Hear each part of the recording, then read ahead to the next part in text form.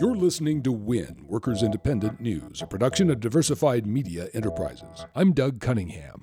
At the Wisconsin AFL-CIO conference in Madison, AFL-CIO Secretary-Treasurer Liz Shuler said that labor's political effort in the elections is strong, and not just in the top battleground states. I think the effort is going well. It's strong. We have certainly Tier 1 states that we're focusing more effort on, but we have a campaign and a plan that's really going to be implemented nationwide, making sure that we get the information out to union members and communities of working class voters so that people know where the candidates stand on the issues that are important to working families. We are going to remain steadfast and dogged and make sure that we get the information in the hands of every working person and get them to the polls. Shuler says that Trump's rhetoric can play well at first glance to some workers, but labor can blunt that appeal by making sure that workers know about Trump's anti-worker actions and positions. Trump has some great ads on TV, and certainly the issues around trade resonate with working class voters, but what he says and what he does are two different things. He has been quoted saying wages are too high. He's been quoted as saying that he loves right to work. He makes his own products in countries overseas that are paying pennies on the dollar. So I think what he does and what he says really aren't consistent, and we need to make sure people know that and aren't romanced by the rhetoric. The University of California's San Francisco Medical Center has agreed to rehire 24 former minimum wage contract custodians and give them raises after a public outcry. And instead of contract workers,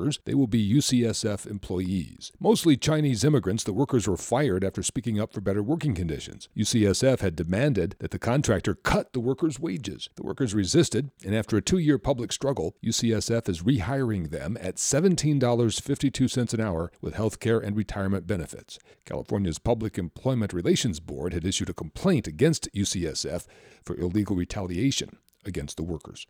Culinary Workers Union Local 226 has a new website warning the traveling public about the labor dispute at Trump Hotel Las Vegas.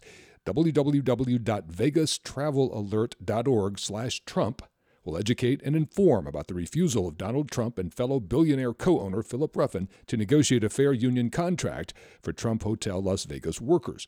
The culinary workers say that 57,000 other casino workers in Vegas have fair wages, job security, and good health benefits with union contracts, in stark contrast to Trump employees. Brought to you in part by the Alliance for American Manufacturing, working to build coalitions between business, labor, legislators, and activists. Information about our mission to strengthen American manufacturing and rebuild the middle class through smart public policy is available online at americanmanufacturing.org. You've been listening to WIN, Workers Independent News. For more information, visit laborradio.org.